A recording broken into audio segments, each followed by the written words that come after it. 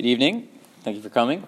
Continuing in the Din Birkot Yayin B'Seuda, we've been talking about drinking wine within the context of a meal, and we've been discussing the halacha. It says, Ein levarech achar yayin sheb'Seuda d'Birkat hamazon potrato. So a person does not need to make a separate bracha achrona, concluding bracha on the wine that he drinks during the meal or even before the meal. We said because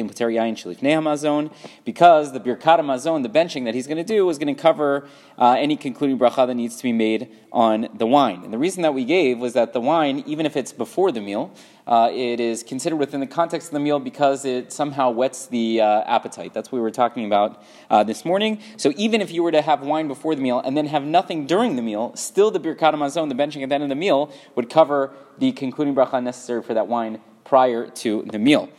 Here the Mishnah Berurah says, "Ulinyan mayim ushari mashkin sheshotek kodem hamazon veino shotek b'toch hamazon." So let's say I have a same situation, but instead of wine, let's say it's a different beverage, right? Chocolate milk. So chocolate milk before the meal, chocolate milk during the meal, right? So now I need to make a bracha achrona. So typically we would say, well, the Birkat Hamazon is going to cover that. So he says, but let's say it's chocolate milk before the meal and then no chocolate milk during the meal. So what would we do? When it came to the wine, we said still your benching is going to cover the bracha on the wine because it whets your appetite, it gets you excited for the meal, and therefore it's within the context of the meal. Birkat Hamazon can cover it. What about chocolate milk? Does that whet the appetite, my friends? I'm not so sure. So he says, Dat harbe achronim.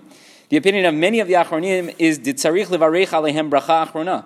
You would have to actually make a bracha achrona. You would have to say the borei nefashot, the concluding bracha for your chocolate milk. She'ein birkat hamazon potratan. The benching that you're going to do will not cover the concluding bracha. Why? Mikevan sheshata utam kodem hamotzi einam shayachim lesuda klal.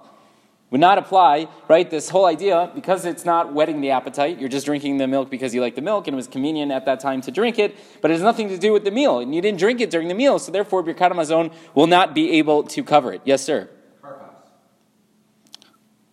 You're going to have to give me more than that. We don't say a bracha achrona on karpas. Okay.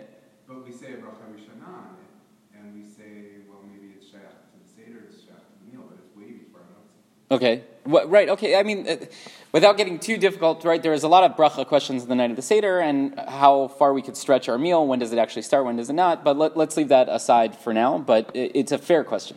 Let's say that, right? So here with the chocolate milk or whatever other beverage, we're not going to be able to say that it's part of the meal if you're not actually going to consume it during the meal. If it's only before, so then it would require its own separate bracha achrona. He gives one other exception to this rule, which is yayin saruf, shaveli yayin. So he says hard alcohol, liquor, right, that would be considered like wine. So if you drink it before the meal and then not during the meal, still your benching would cover it. You would not need a separate concluding bracha. Why? Dehu me'orer ta'avad ha'ma'achal. Because again, it's used to whet the appetite.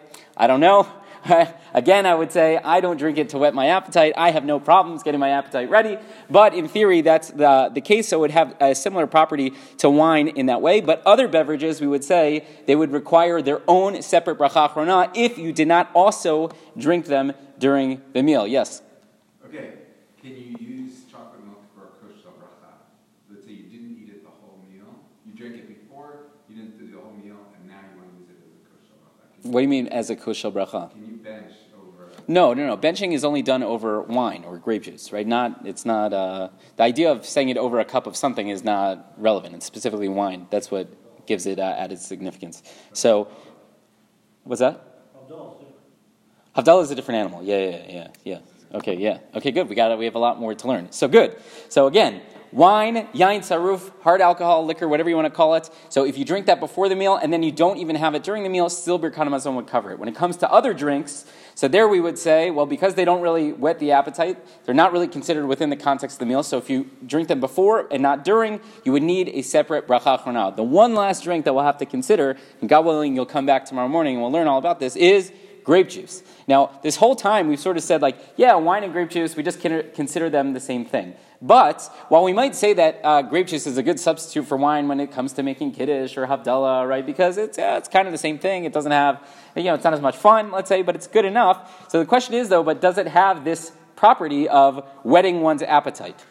This can be a tough sell. So we'll have to see whether we can make a distinction between wine and grape juice specifically for this halacha as opposed to many of the other ones that we saw. But again, you'll have to keep coming back. Rabbi Chanan ben Kasha Omer,